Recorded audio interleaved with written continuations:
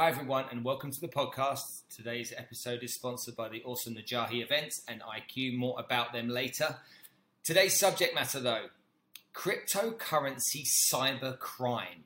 Now we know cryptocurrency exists, but do we understand the risk and security issues around it? And so today's guest was going to focus on talking about this issue and what we can do to protect ourselves. So today's guest is a guy by the name of Richard Sanders. He's here to tell you all about common sense cybersecurity. He's an expert cryptocurrency tracer, not trader, tracer, and cybercrime investigator. Rich has a pretty epic job as the lead investigator for CipherBlade, an investigative agency and security firm. He spends his days working in partnership with the government on hundreds of cases, coordinating investigations of cryptocurrency exchanges and acting as an expert witness for hundreds of cases across the United States.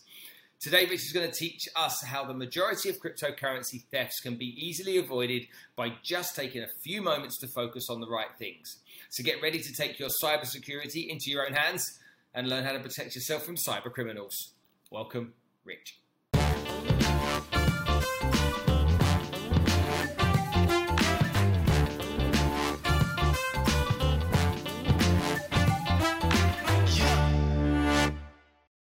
Rich, thanks for coming to join us on the show today. I do have a bunch of questions I want to ask you, and I know I have an audience here in the Middle East and in the UK that really have got into the whole world of cryptocurrencies over recent time. Probably most of them don't know what they're doing, if I'm really honest with you. They've thought they can make some fast money. They don't understand, whether they use an account where they trade actual crypto, or most people don't understand how to transfer their crypto into a wallet. They're just in this whole world of not knowing what's going on, which leads them to a place which is quite interesting, where there's, in their mind, lots of opportunity for really great growth, but also fear as to what could happen to it. And so you're on the show to help make sure we understand all of that. So tell us about yourself, first of all, and the kind of stuff you do. Sure. So thanks for having me. I'm Rich Sanders. I'm the lead investigator and one of the co-founders of CipherBlade. CipherBlade is a blockchain analysis company. Unfortunately, we are most well known for scam and hack investigations. And I say unfortunately because I always define the day that when you're going to convince me that this is a mature industry, that's the day when more people are coming to my company before the fact instead of after the fact. So we perform blockchain analysis, which in simpler terms is oftentimes the tracing of cryptocurrencies. And that has an array of applications. It has the investigative application, as just described, also pretty useful in courts. So there's as one might imagine, with the increase in adoption and value of cryptocurrencies, divorce cases, for example, or lawsuits against ICOs, that sort of thing. Outside of CipherBlade, I'm one of the administrators of Crypto Defenders Alliance, which is a self-regulatory organization, has a bunch of representatives from most of the major cryptocurrency exchanges, and the Anti-Trafficking Intelligence Initiative, where I'm an advisor.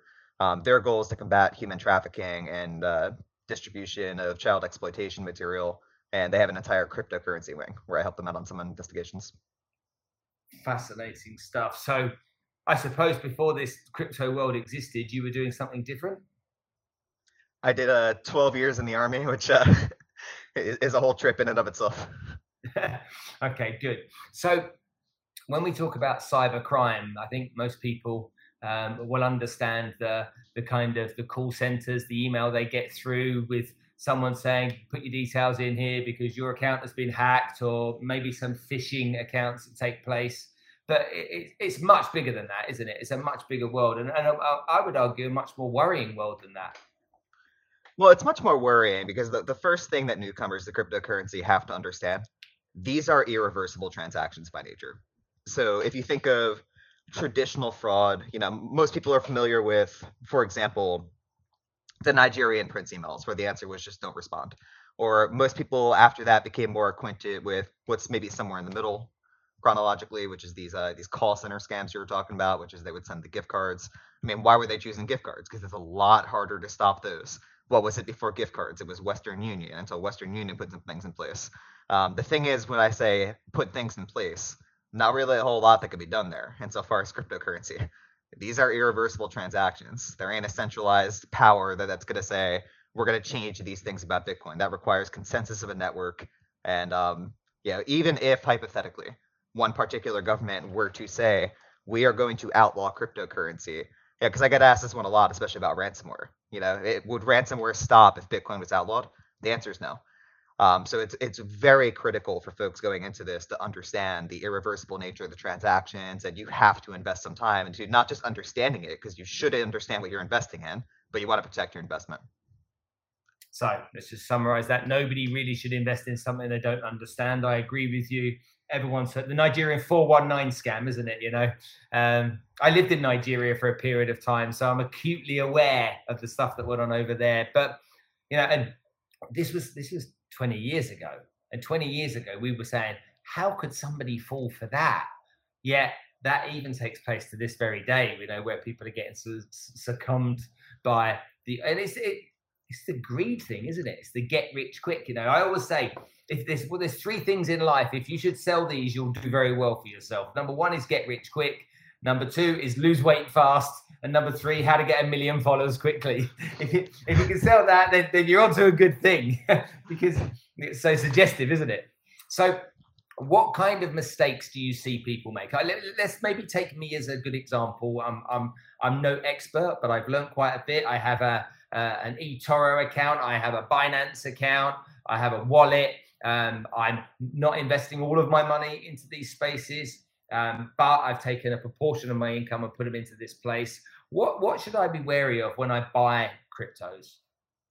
Well, you mentioned the most important thing. So let's start with the scams before we get to the hacks, which is the get rich quick. And in fact, you mentioned it even earlier, which is that people get into this because they want to make a quick buck. If you see something that's offering you 2 or 3% daily interest for an unlimited amount of time, it's a scam. I mean, it's one of those things where there has to be a line of common sense.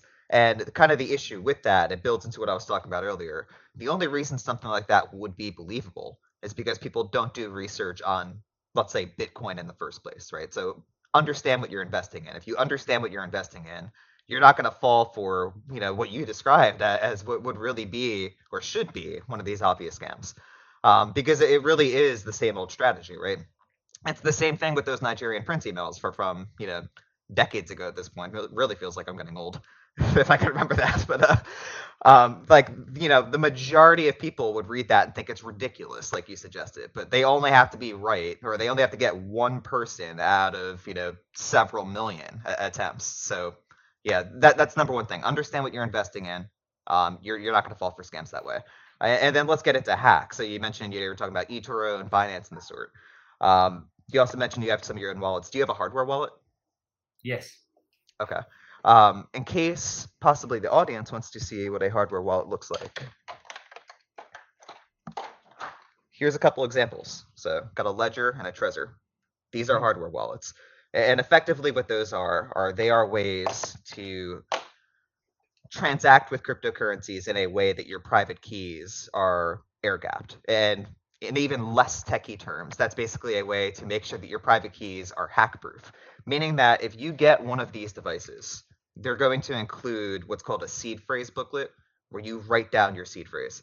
Quite literally, if you follow the instructions for one of these things, and they have these gigantic warnings that say, write this down, don't take a picture, don't store it online, you will not get hacked. I guarantee you right now, you could hire the entirety of North Korea, the NSA, MI6, name them. I don't care. You cannot steal my cryptocurrency because I followed the instructions. You would have to. Most people I know don't have those. That's a problem. So like nearly everybody. There you go. There's your issue, right? And these alone. So let's talk about the importance of these before I talk about how hack-proof I am, because that's less important. If you have these, your computer could be infected with all the malware in the world. It doesn't matter. Your accounts could all be compromised. It doesn't matter. If you follow the instructions in these things, which is write the seed phrase down, no remote hacker could access your cryptocurrency. I mean, that's it, full stop. So, at that point, it's, don't fall for phishing. Don't treat your seed phrase like you treat your life. No one can take your cryptocurrency. So it's really, you mentioned greed as the point for the first one. The other one is apathy. So apathy, what I mean by that is that these instructions are very clear. Write this down. Not, I'm going to type this online. Not, I'm going to take a picture. Because what happens? Somebody's Gmail gets compromised and they typed it into a Google Doc. Somebody's, iCloud gets compromised and they took a picture of it on their iPhone. If you just the instructions are phrased in a way for a very particular reason. So if somebody does that, they're not going to have cryptocurrency stolen from a hardware wallet. Now, is that to mean that you can't or shouldn't use exchanges? No, but it's all about proportionality and balance. So one of these devices, they're not terribly expensive.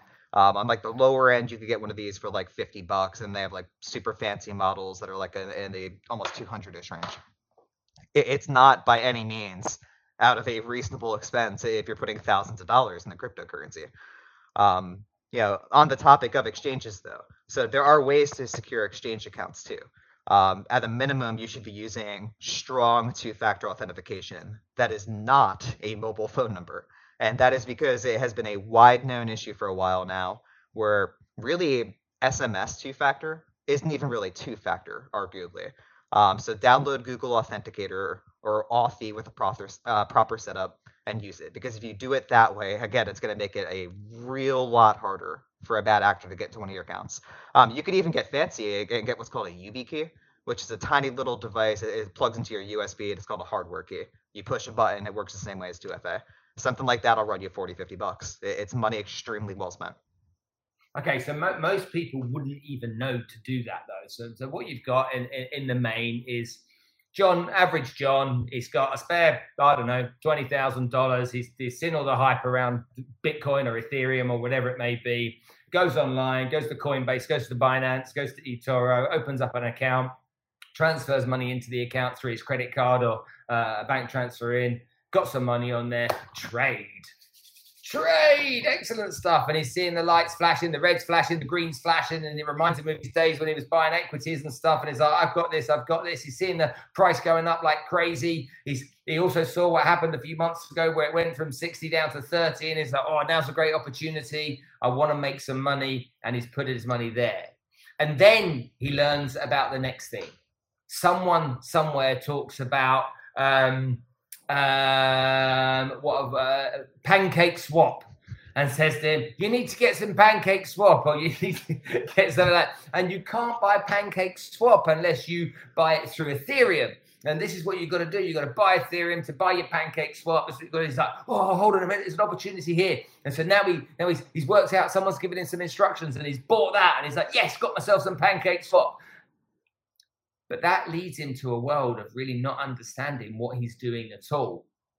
Yep. Where are the guys that are, the people that are looking for victims? Where are they going to find their victims? Well, you mentioned, a hypothetical where somebody was being really prompted to get into Pancake Swap or Binance Smart Chain.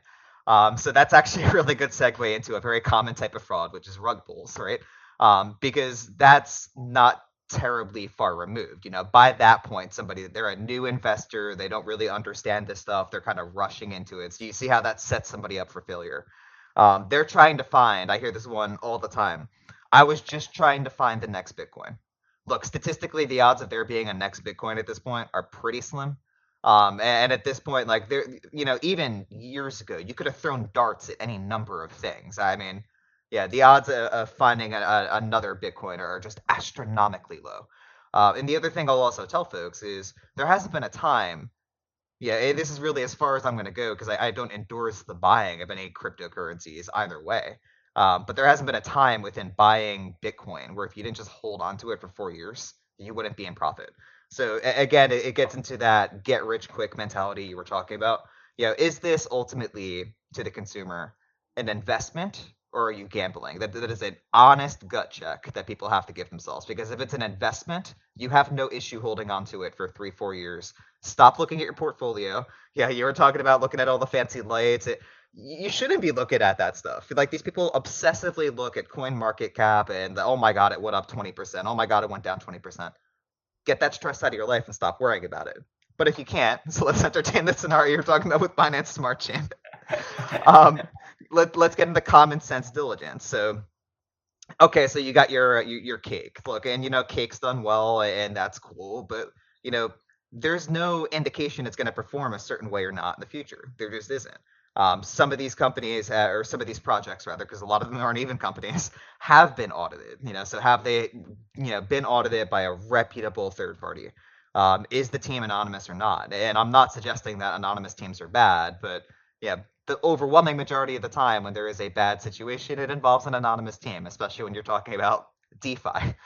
Again, it's the kind of thing where you described a scenario where somebody's brand new to Bitcoin. They haven't even really taken the time to understand Bitcoin or self-custodying it.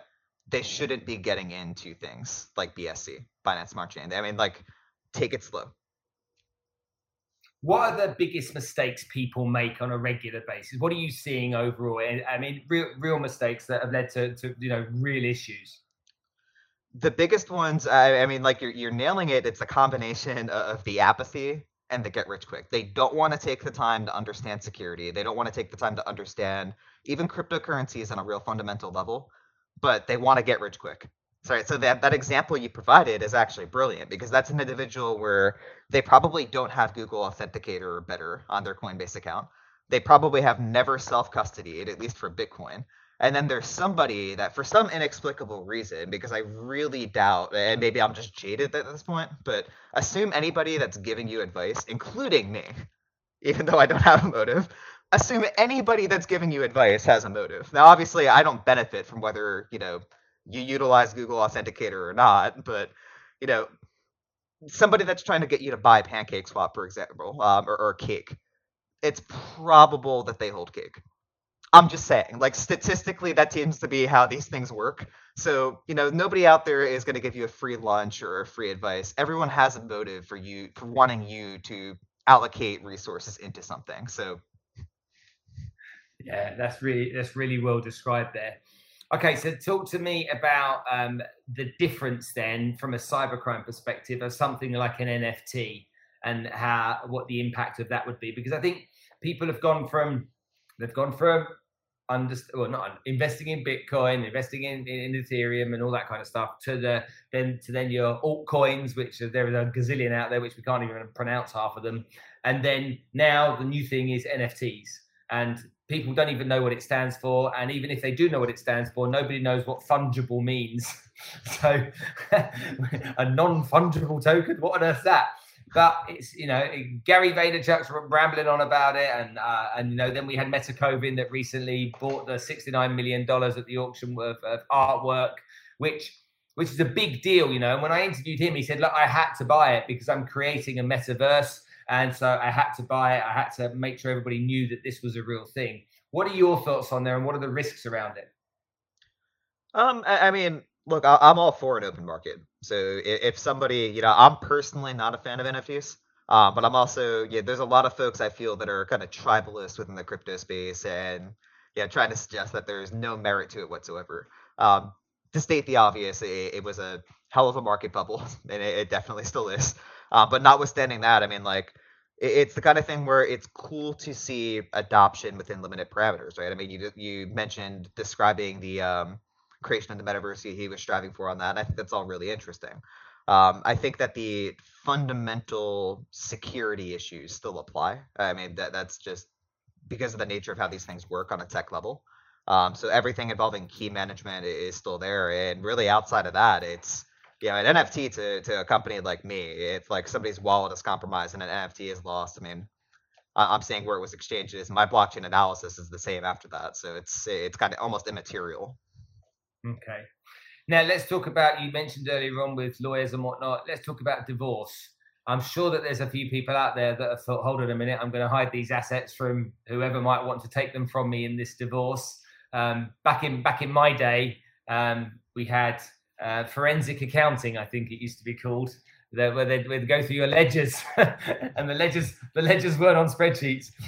They'd go through your ledgers to find out what you got and where you've got it and whatnot. So is this, people trying to hide assets? Is it in divorce settlements? Is this growing? Is this becoming a bigger and bigger thing? Unfortunately, yeah. And it's not even just limited to divorce. I mean, like, so there's still amazingly a common misconception in 2021, which blows my mind, that Bitcoin is anonymous when it is anything but. Bitcoin is highly traceable, or I wouldn't have a business. So the fact that I'm still coming across that out in the wild, like I could kind of appreciate it 3, 4 years ago. It might be one of those, okay, an average person wouldn't know that. It's a big misconception, but we're years into this at this point. I mean, Yeah, I know, but you've got to remember. See, I own a wealth management business, so I talk to people a lot of the time that talk about money and investing, and I would argue that still 99.9% of the population have no idea what the blockchain is, and so absolutely. And I'm they saying it because don't. I hear it from folks like on the government side too, still these days. Like, oh, well, you can't trace Bitcoin. I'm like, anyway, notwithstanding that, I mean, yeah, you're absolutely right. It does come across very often in divorce cases. Guys, I hate to say it, it's always you. Yeah, granted, that's my anecdotal experience, but it's always the guys. They think they're slick. They rely on the fact that Bitcoin isn't traceable, or an expert like me isn't going to get involved in the case. So like, I mean, like you see this stuff, and it's just egregious. Like these dudes. There was one dude, he said he had a 5-figure amount. I'm not going to disclose the amount of cryptocurrency, and I end up finding, again, not going to disclose the exact amount, but I will say it is a very high $1 million figure.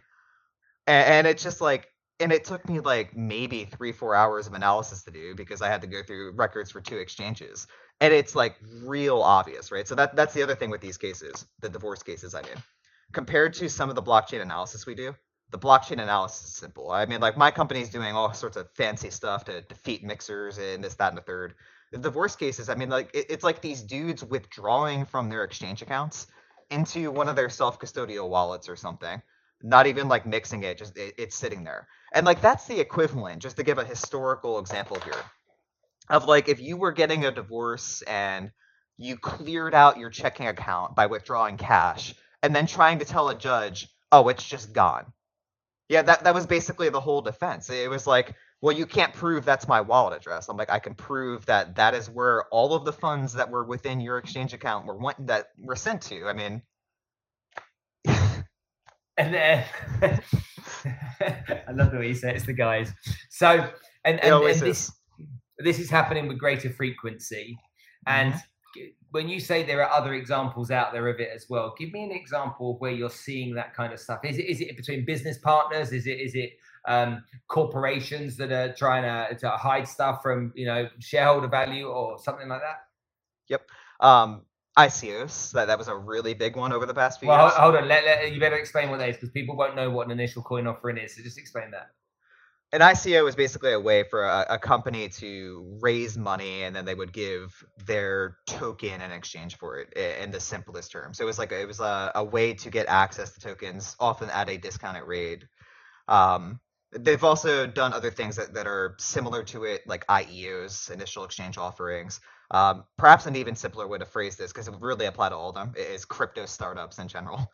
What I see with, unfortunately, a lot of these crypto startups is a lot of misappropriation or embezzlement, and it's the same thing. So here's the real amazing thing, unfortunately, about this industry: we are in, by nature of this technology, a position to be more transparent than ever. And there is just such a lack of transparency with a lot of these companies where it really calls into question. And that's actually kind of one of the promising things about DeFi. A lot of these DeFi projects, even the ones with the anonymous teams, are ironically more transparent than a lot of these companies that did like ICOs and have public facing team members. They have like treasuries, and they do transparency reports, and it's all on the blockchain. Whereas like you look at a lot of these ICOs, and I'll look at investor funds, and I'll trace them through it. I see that they're literally sending it to other ICOs and gambling sites, and yeah, it's the kind of thing where no investor would expect their funds to be utilized for that. There's no, yeah, the purpose of running an ICO is to run a business, right? Not to speculatively trade with investor assets on Binance. So So when you think about this industry that you're in and the business that you've established, most people will look at it and say this is clearly a fairly new industry trying to deal with a problem that's been created over the last 10 years or so. Is your industry highly competitive? Obviously, it's very highly specialized, but is it highly competitive, or are there just a few organizations out there doing the kind of work that you do? it is certainly not highly competitive. And I don't care how horrible of a businessman this makes me sound, because please, I need competitors. Like, there is enough room in this space for at least 5 more companies at the scale mine is like minimum, and that's me being conservative. We turn down the overwhelming majority of work requests we get in our email. Yeah, it is really bad. So there are very, very few companies that are doing this type of analysis. Um, and really, it is a two-pronged issue. There needs to be more investigators. There needs to be more companies like ours. There needs to be more on the law enforcement side to understand and have the capabilities to do these things.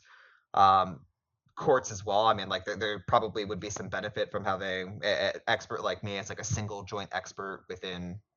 I'll defer to an attorney on how they would want to distribute that, but just across the board, there is nowhere near enough companies or people with these skills, and it's a major issue. And it's kind of thing where we've really got to start addressing that now, because as these things continue to get adopted, it's gonna just continue to burn out folks like me.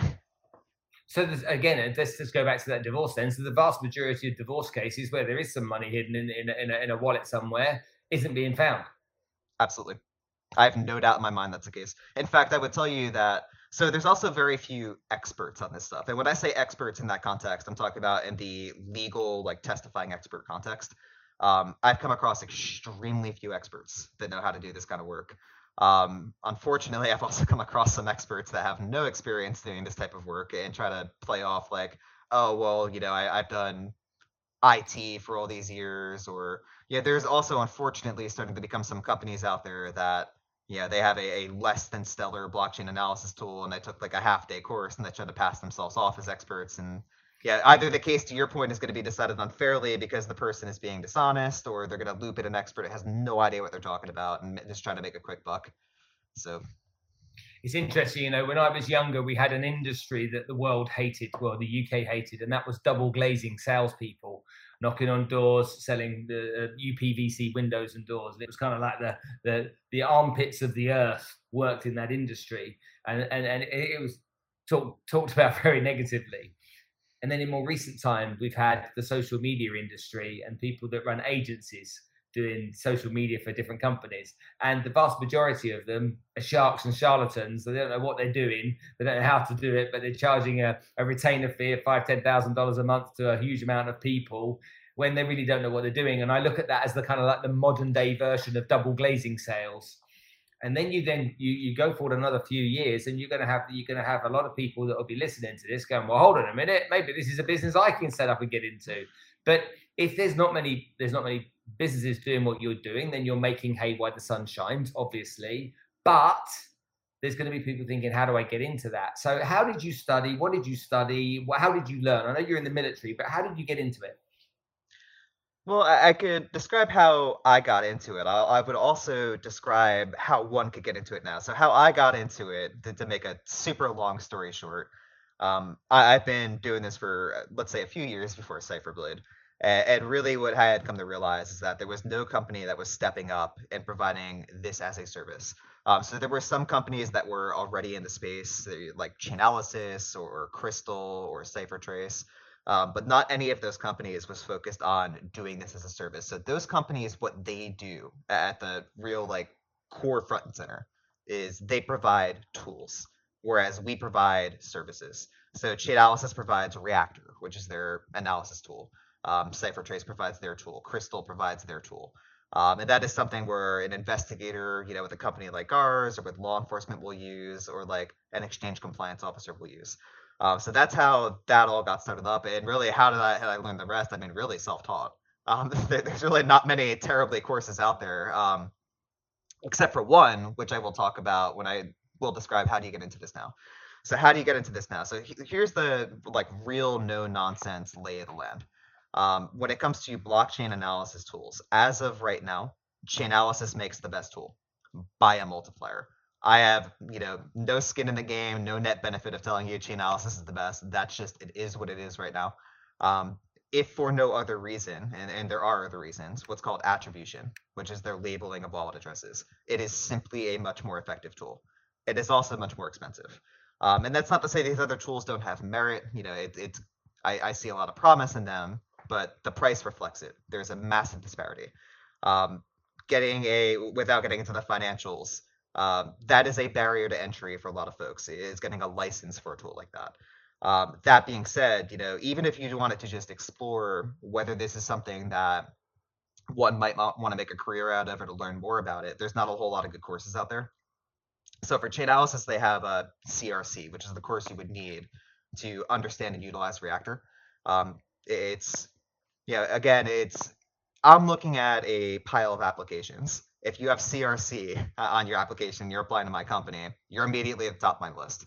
You could have certifications from 20 different cyber institutes, and you could have a PhD and 30 other things in your resume. But in this line of work right now, if you're doing blockchain analysis, you're doing it the best way possible. You're utilizing chain analysis reactor, and that kind of just is what it is. So that's how you would get into it now. Take CRC, maybe get some experience working for a cryptocurrency exchange as like a compliance officer. There's tons of jobs out there. Like if you get CRC right now, you're going to have a job. Full stop. And clearly paying very well as well. Yep. How do you choose the clients you deal with? Well, there's a few, I guess you could say, criteria to even be one of our clients in the first place. So if you're looking within the context of a scam and hack investigation, we are not even going to consider a case where it's anything less than $100,000 in loss. And the reason for that is because of the fact I wouldn't feel it ethically okay to sell our services to somebody that lost less than that, because I already know law enforcement is not going to take any action. Right. So really, like, there's two routes that are taken when somebody has a scam or a hack situation and they come to my company. And the one that most people take is that we investigate it, we work on a report, we deliver this report to law enforcement, we work hand in hand with them.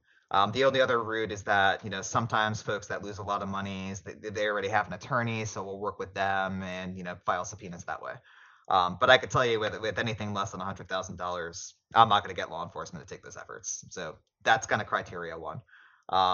Beyond that, I mean, it's really, is the case viable to investigate, right? So that's why one of the things we ask for right out of the gate when people email us in such a situation is we need the transaction hashes. We need to be able to look at this in the blockchain and say, does this make sense to investigate or not? Because there is such a wide array of bad actors out there and how sophisticated they are and how sophisticated their laundering is. You were talking earlier about the Nigerian 419 scammers. I mean, they almost never launder. I think I've seen a Nigerian actor use a mixer twice out of several hundred cases. Most of the time, it's pretty much going to be like direct deposits to one of their exchange accounts.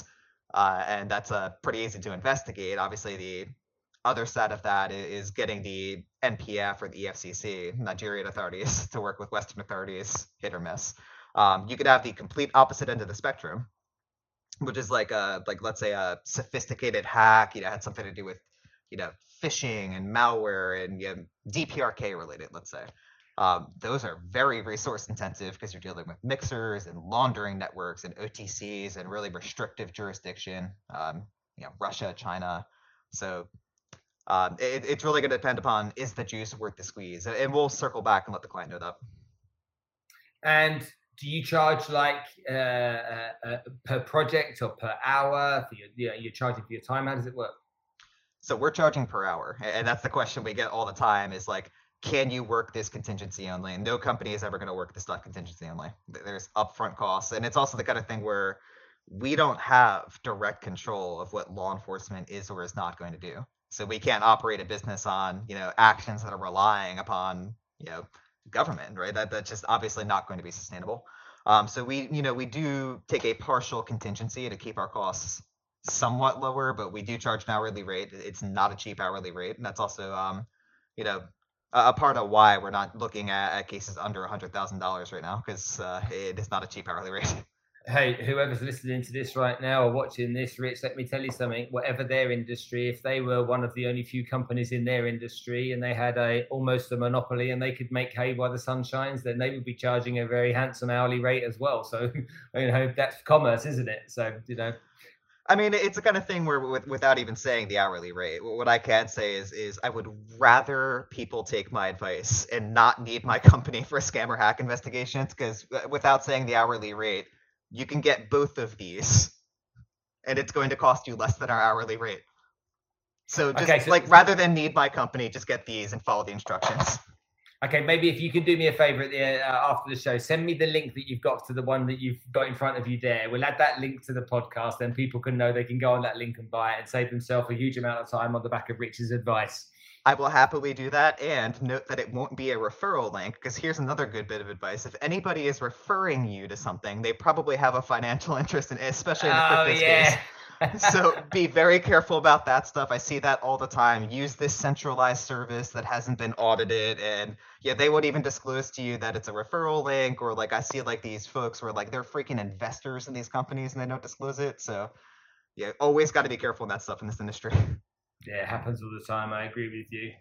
Rich, I really appreciate you taking time first thing in the morning in Pittsburgh to come and join me on the show and share some of your wisdom. Let's just, before we finish, just give our top tips, summarize it all for everybody. Okay, do not and do. What are the things you should not and what things you should do? Okay, just 3-4 points. Do not get greedy. Do not, under any circumstance, provide your seed phrase or private key or credentials to anyone for any reason. I don't care if they claim that they are support. I don't care if they claim that they are the president or the prime minister or the CIA or the FBI or God themselves. Nobody needs your seed phrase or your login credentials. Do your own research. DYOR, it's a really common phrase in the industry. Don't take it lightly. Do take the time to follow wallet setup instructions. Do take the time to understand the security settings that are available for all of your exchange accounts. And that could be anything from utilizing Google Authenticator to hardware keys, as well as any accounts that are associated with that. So the most important account to associate by proxy is going to be your email account, because people tend to use usually a Gmail account is kind of like a login for everything else. You can secure that the same way, hardware key or Google Authenticator. You follow that advice, you just don't get greedy, and you invest a responsible, reasonable amount of time and money into your security. You can't go wrong. Okay, and the do's. Well, that's what I was saying with the do's is, look at your security settings, see what is available there. Do that. Yep. Okay, understood. And lastly, if people wanted to, who knows, there may be a few people right now that are thinking, I need this guy. If people wanted to contact you and say, hey, this is my problem, how much does it cost? Okay, how do they get hold of you? Do they go to your website? Do they go to your email? What's the best way? Well, folks could go to our website, or they could email us. It would be hq@cypherblade.com. I'll say this, if I would rather folks come to us because they want to understand security. If folks want to have a chat with someone on my team or me, sit down for an hour to talk preventative security, that's going to cost you a hell of a lot less than an investigation for losing your life savings months down the line. So if that's something folks want to do, great. And I do highly encourage that. Do your research on this stuff. There's plenty of really good content out there that I would recommend reading. Again, if you're putting in 5-6 figures minimum into this, then it's really well worth your time to invest a couple hundred into hardware wallets and whatever else you need. Invest at least really, if folks put in 3-4 hours into this stuff, the average person can really secure everything to become remotely hack proof in 3-4 hours. It's time that is absolutely essential. Okay, perfect. Rich, thank you so much for your time coming on the show. You shared so much wisdom and value. I really appreciate it. And I wish you a wonderful day ahead over in Pittsburgh. Wish you a wonderful day as well. Thank you so much for covering what is an absolutely important topic. Yeah, absolutely.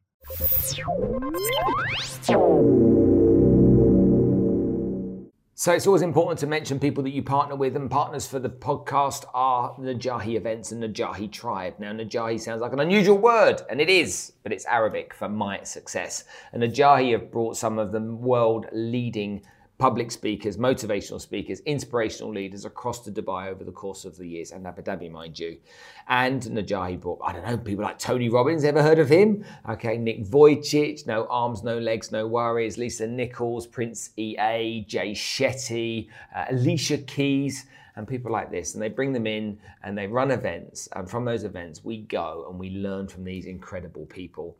On top of that, they launched the Najahi Tribe recently, where they have a collective of the world's greatest trainers that literally you can join, become a member of, take advantage of a training from all of these different people, like real experts in their field. I've got a sneaky suspicion I might be one of them as well. But anyway, hopefully you will go and check them out for me because you enjoy these episodes of the podcast. And remember, it's always team effort and I can't do it without the support of these people. So go check out Najahi Events, Najahi events.com. I'll see you soon.